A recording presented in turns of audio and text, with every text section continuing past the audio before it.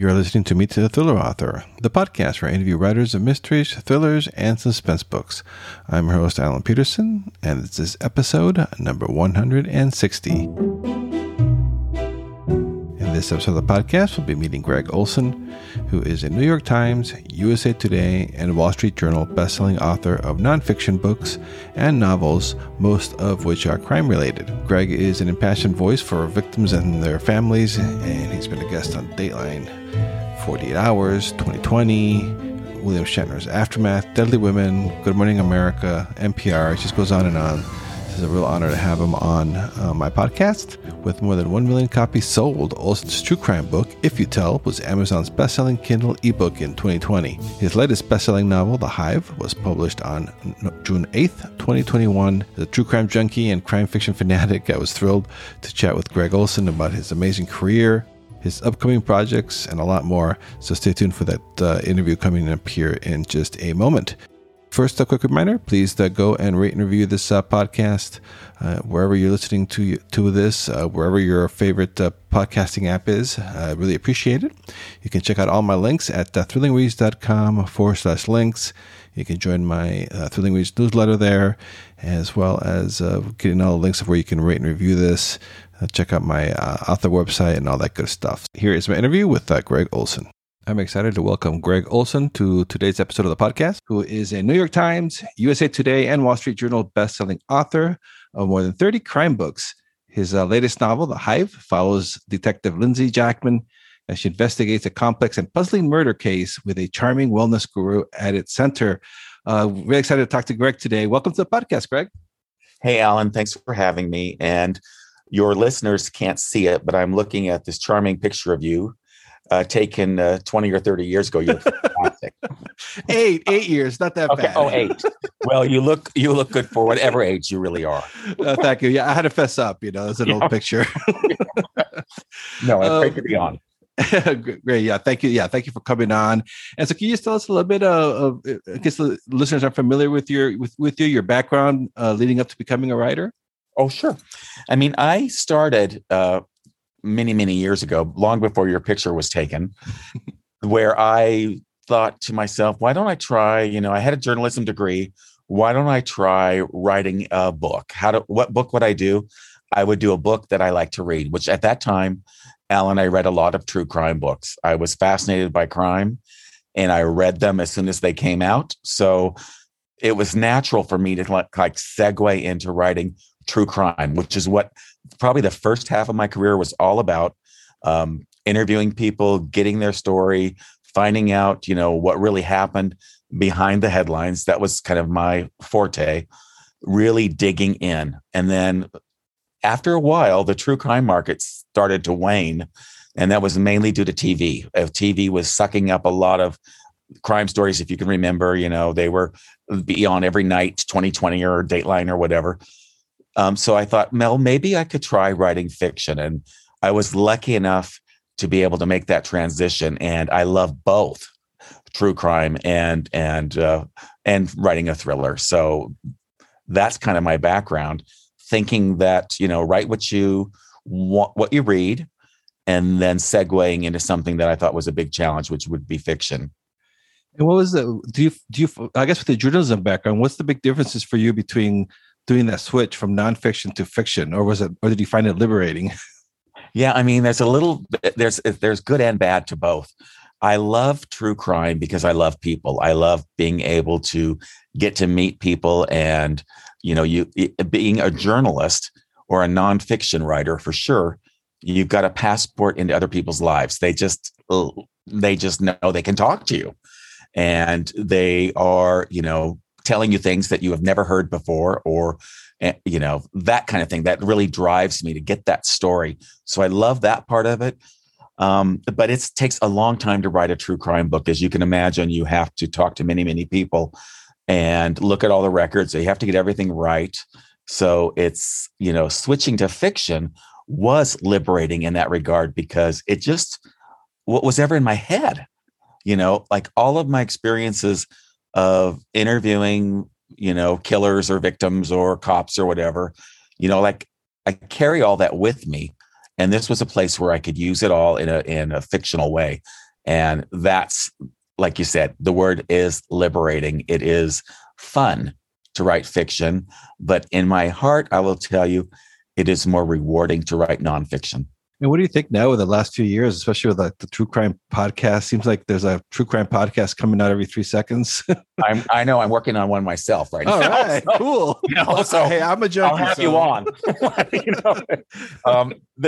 There's been a huge renaissance in true crime interest in streaming, either whether it's Netflix or whatever, or a podcast. And that's really been interesting because, for a long time, true crime was like the ugly stepchild of any genre. And, when you went to the Barnes and Noble or whatever, you would go to that back section with, those horrible covers of, what they look like. I mean, true crime, it wasn't a classy move, but all of a sudden now, like everybody, your mom or your grandma or your wife or everybody seems to be a true crime fan right now.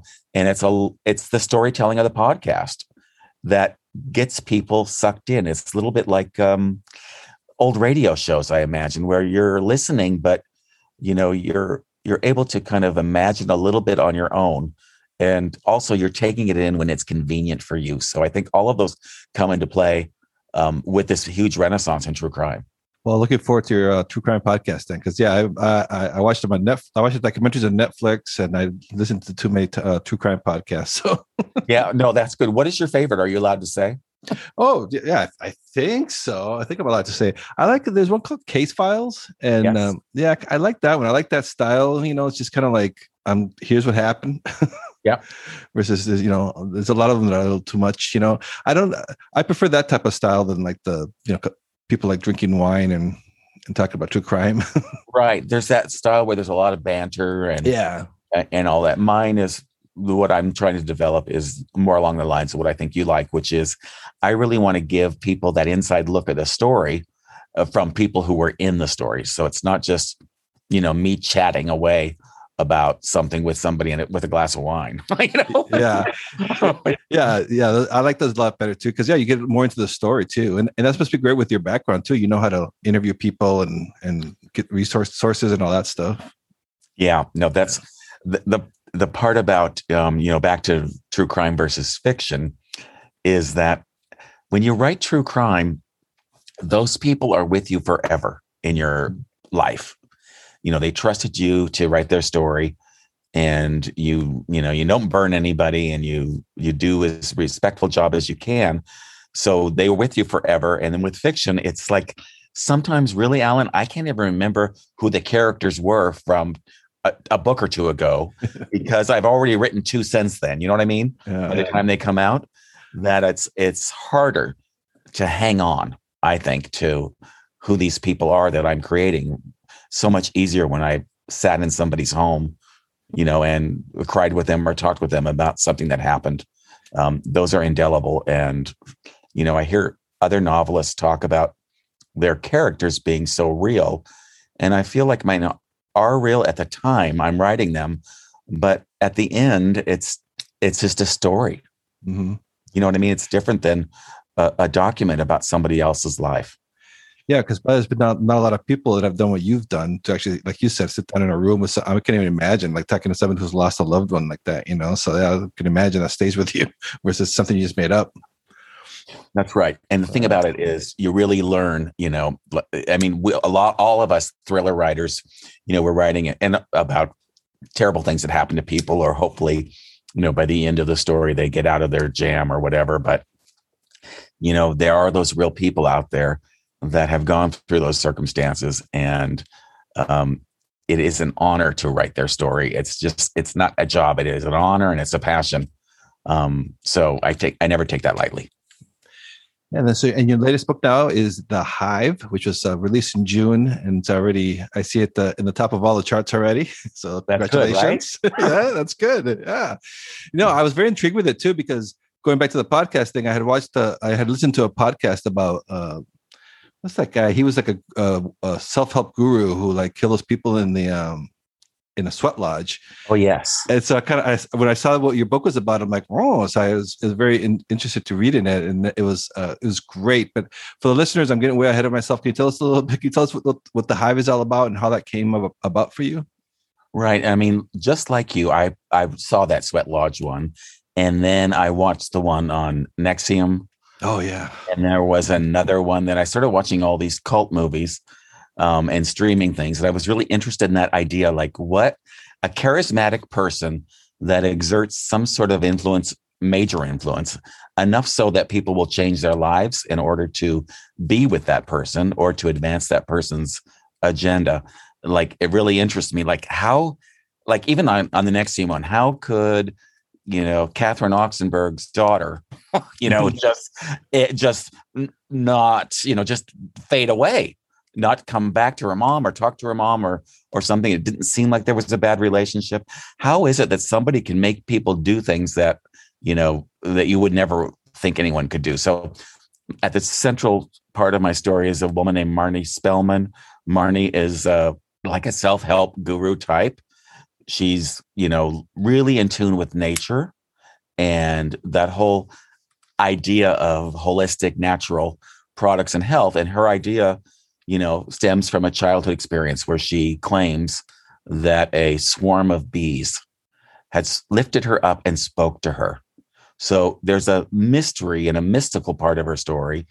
But as the story advances and as the bodies turn up, you see there's a dark side to what Marnie Spellman was all about, what she was doing, and, how these other people, mostly women, became, enthralled with her and then very frightened of her. And that's really what the Hive is all about. The Hive is the name that the girls gave for their little group. She was the queen bee, Marnie, and the other women were, her helpers, and they made up the Hive. Oh, okay. So that makes sense now how you came up with the idea. I was going to ask you about that. What's up with the bees? Yeah, it's all about the bees, and and the curative properties of pollen and royal jelly and honey and all of those things. There's a whole world of study on what honey from certain plants can do for people, and she was tuned into that and built this basically a cosmetics empire.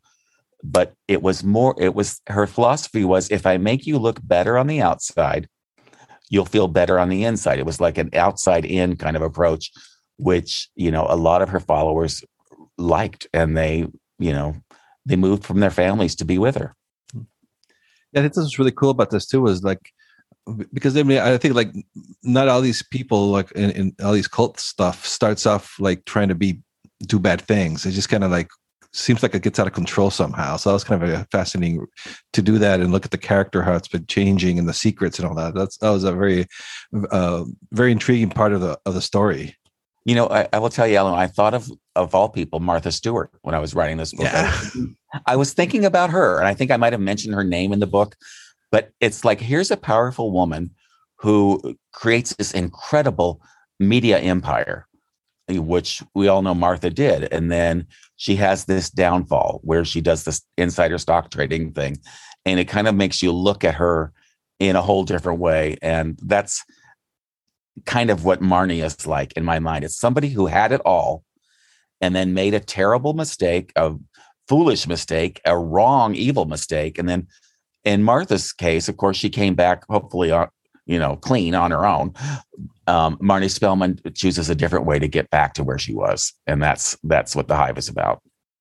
And so what inspired you now with a female-centric driven suspense novel like this? What inspired your decision to write a female-centric novel? And was there any challenges as a male to write in the female characters?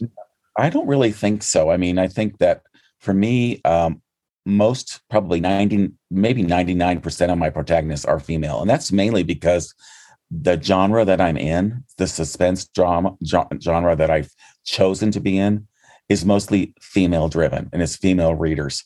In fact, most of my readers, like 90, not 90, I'd say like 80 some percent of them are women.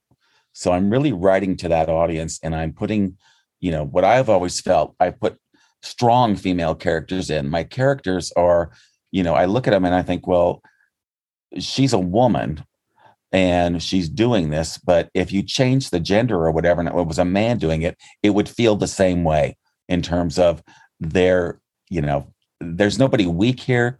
There's nobody subservient.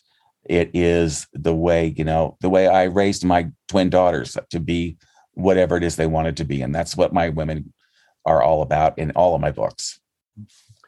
That was fascinating too, because you're like juggling several storylines and timelines in the book. How do you keep all that straight? Boy, I'll tell you what, that was a nightmare. Is that your first attempt of doing that? Seriously, that was a nightmare. And I've always had problems with my timelines, and my readers know that. It's when I write a book, I have the idea and I know what I'm going to do. But I find that that I'm always as interested in the past as much as I am in that narrative that's driving the reader to the end. I care about where these people came from. So I've got a lot of, information I want people to have. And that, I think, comes from my true crime background, in that when you wrote a true crime book, it couldn't be just a victim. You had to have the reader see the victim as a person. So I do give a lot of attention to backstory.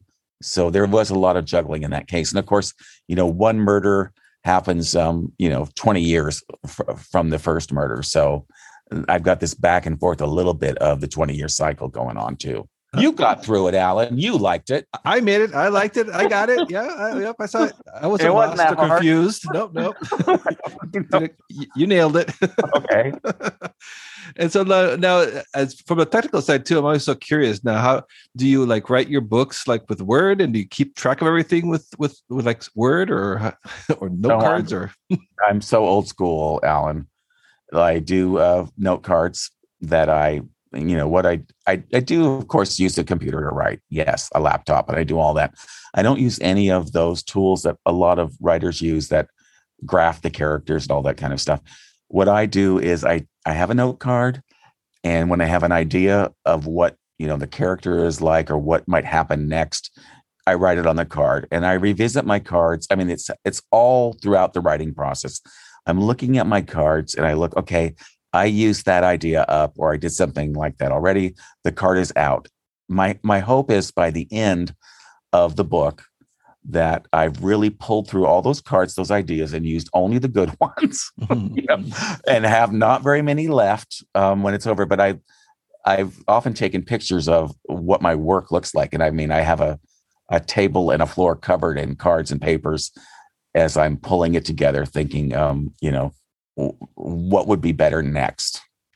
Wow. So, I'm probably, more, they do plotter and pantser, those terms, and I would be more of a pantser, although I start with an idea of what the plot is, but I really do let those cards and those ideas take me to where I need to go. Before you start writing a fiction book, how much research do you do? Because especially with your background, is that a problem? When to stop, or do you do a lot of research? I don't do that much research. Most of mine are domestic, so there's not too much that I can do. In every place that I've written about, I mostly write about places in the Northwest. Lummi Island is this central point of most of the action in The Hive. And that's an island, north of Seattle. I visited it and I've been to it many times. And I used to go to school in Bellingham, which is the big town near there. So I always write about places I've been and that I know very well. And I love writing about the Pacific Northwest because I think there's such diversity in our geography and our climate. It doesn't rain all the time, like everybody says, but it's gloomy enough to be tonic for those people that are writing the kind of stuff I write. Yeah, and a lot of famous crimes and serial killers come from that area, from the Pacific Northwest. What's up with that? We're super good at that. We really, really are. Yeah, those were the first best true crime books that I read was Anne Rule. I think that was her name, right? Yeah, she wrote that Ted Bundy one. I was blown away. I was like, oh, this is it's like fiction, but it isn't creepy. No, I know Anne. Anne was a friend of mine, and she was great. She, I really looked up to her, and she helped me a lot. That's one of the things about, starting out, is finding somebody that is more seasoned than you and that can give you some pointers or whatever. And Anne was great. She was super, super kind to other writers. Yeah, that's great to see it in the community too. Like writers always wanting to help each other out, even if might be competitors or whatever. But right, so it seems like it's a good. They're still like helping each other out. I know, we're always happy until somebody's more successful. You're like, dang it. Yeah, and then of course we know it won't last forever, so they'll be back down. Yeah. And so what's your process then like when once you're into writing a book? I mean, do you write every day? Do you have set hours, or what's your process like? Yeah, my process is, I recently retired from a job I had for 20 some years at Boeing, where I was a writer. So I had to do all of my writing, Alan, on the weekends, which made me really, really disciplined. And my process was this: I'd go to rent a cabin or do something, and I only had those 48 hours to write. I would, write. Every time I wrote 1,000 words, I'd take a break and give myself a treat of some kind. The treat could be a walk on the beach or something, or it could be, by the end of the day, it was a gin and tonic, or whatever, and I'm racking up, I set a goal. I'm going to write 6,000 words today and 5,000 tomorrow, and I'd get it done. And that was really like the way I did it. And since I've been retired, when my editor's not going to like this, but I have a book due in a few weeks. I hope to God I get it done. But when you have all the time in the world, it's harder to carve out that time you really need, if that makes any sense. I've heard that before. The people think, oh, now I'm going to have all the time in the world. And it's like... and I can't get anything done. Yeah. So, yeah, my process is I get up very early in the morning. I like to work very early. And by about 4:00, I'm done. And I look at my material the next day to see, very cursory, to see where I kind of was, and maybe I tweak it a little bit, and then I'm on to hitting that goal, whatever that goal is. And it's always a word count goal. That's so impressive too. So you wrote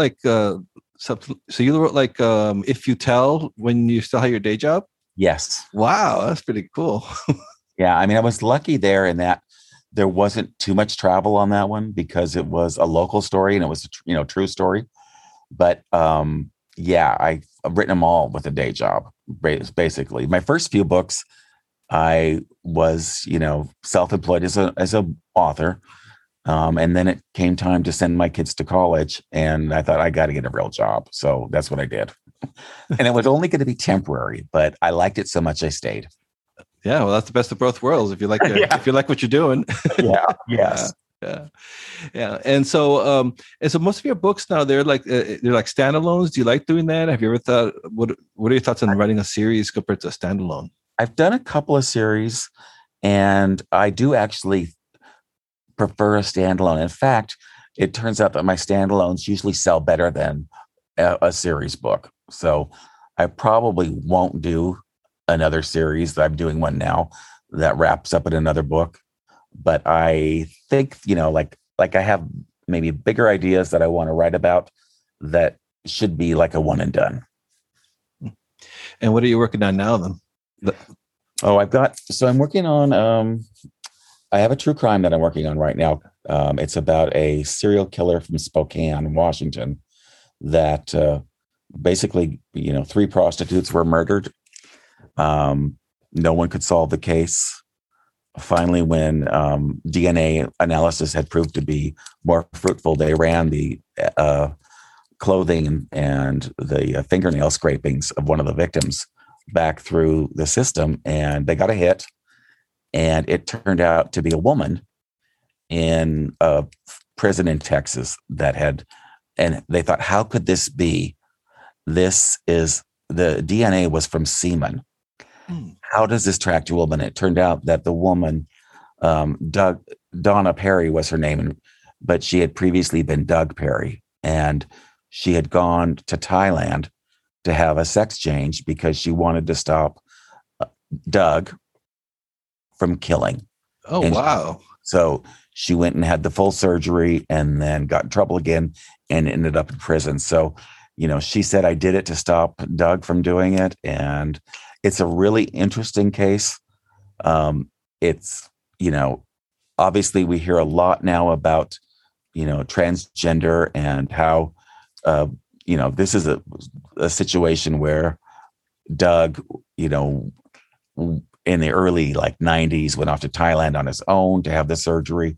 Not much was really known about it the way we know about things now today, or what was the psychology behind it all. So I think it's really an interesting story, and topical because of the gender identity issue.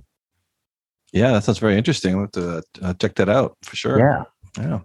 And so, with regards to the fiction books, when you decided to switch over to fiction, were you a fan of thriller, crime type books that were fiction before you started to write them?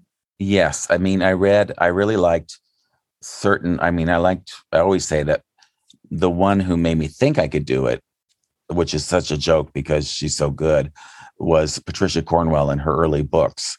I devoured them and loved them. And I thought, I could maybe try that. I think I read Michael Connelly. I read, people that were popular in the genre. And what were people buying? What were they taking to the beach to read? What were the books, that maybe, somebody wouldn't say they were great literature, although I would say they are, but that kind of thing. I want to know what was popular and why. And those are the books. I love Stephen King. I just loved any of those books that you would find in that top 10 at your supermarket. Those were the ones I was after, Alan. I wanted to read all of those. Then I've also been asking now because of what we've gone through the last year, how, in fiction work, how are you planning to address the pandemic, or are you not worrying about that right now? I'm not even going to mention it. I'm pretending like it never happened. Yeah, most of the writers I've interviewed are doing that. So I think I have COVID fatigue. It could be interesting that maybe down the road somebody will write a great novel about the pandemic. But I just think I'm done with masks. I'm vaccinated and I'm fully sanitized wherever I can go. Yeah. But I don't want to put it in one of my books. Yeah, it was weird. I just read John Sanford's Ocean Prey. Not Spray. Yeah. Whoa, I love his cranberry. A Freudian slip there. Yeah. But Ocean Prey. Yeah. And right at the this is not a spoiler in the book, but right at the end, he was like, "Oh, there's this thing called COVID," So I'm like, "Oh, well," it kind of like jarred me like out of the story because I'm like, "Ew." Right. He just threw it. He was typing along. I think I got to end this thing. Yeah. I'll mention COVID with a little like, what is this thing? And then the reader will get, wow. But I'll have to check out Ocean Spray. That in the frozen juice aisle?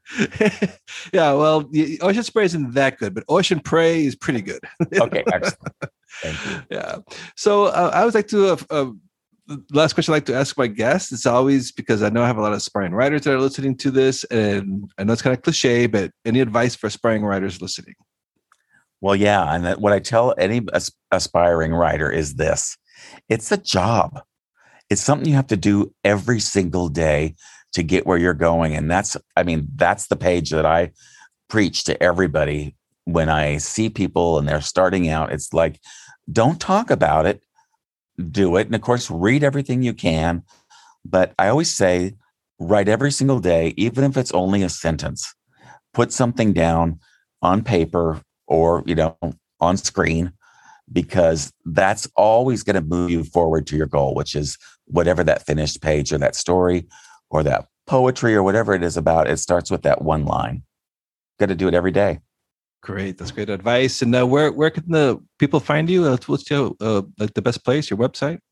Yeah, my website is notorioususa.com. Come on and check it out. I've got a lot of cool stuff out there. And of course, If You Tell is like in the top 4 or whatever on Amazon right now, with The Hive around number 65, I think. So they're up there. And I'd love for people to, try them both, because, they're both crime related, but they're very, very different. And I would love to hear from my readers. Yeah, I noticed about that about If You Tell, because that's been out a couple of years, and now it's like gangbusters again. There's no stopping that book. I mean, seriously. How does that feel? Does that feel kind of surreal? Or it does. I mean, I looked at it like I used to like ask my editor like the night before, like the charts on Amazon charts. I'd say, are we going to be on tomorrow? And I don't ask anymore, but I do get on at night and check. And it was on again this week for the 85th week in a row. Wow. Number 4. So, I think about that. I think, wow, this book really does have legs. And, in my wildest dreams, Alan, I never thought I would write a book that would last like this one has. And I think it's a worthy story for it, for sure, what the sisters went through.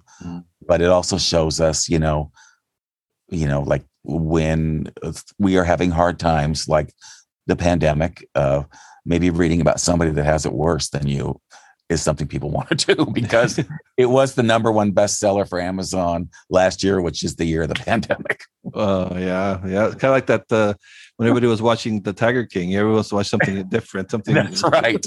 I forgot about The Tiger King. That was good too. Yeah, it was. All right, Greg. Well, thank you so much. The Hive is out now. Highly recommended. And If You Tell also, that's both are doing so wonderful. Thank you so much. I really enjoyed talking to you. I enjoyed talking to you so much, Alan. Thanks for asking me. Thank you for listening to Meet the Thriller Author. I hope you enjoyed my conversation with one of your favorite writers of mysteries and thrillers. Or if this episode's guest is new to you, I hope you give their books a chance. Helping listeners discover new authors and books is one of the coolest outcomes of doing this podcast. As always, you can head over to thrillerauthors.com to sign up to my Thrilling Reads email list. That way you won't miss out on any great deals in thriller and mystery books. You can also check out all the links and resources in the show notes for this episode over at thrillerauthors.com. And also please do subscribe to this podcast if you haven't done so already, and leave a rating and review wherever it is that you're listening to this show. If you have done that already, I thank you. I really do appreciate your support. For my other links to my author website, social media haunts, and more, check out thrillingreads.com/links. All my links will be on that page. So that's it for this episode. See you next time, and stay safe out there.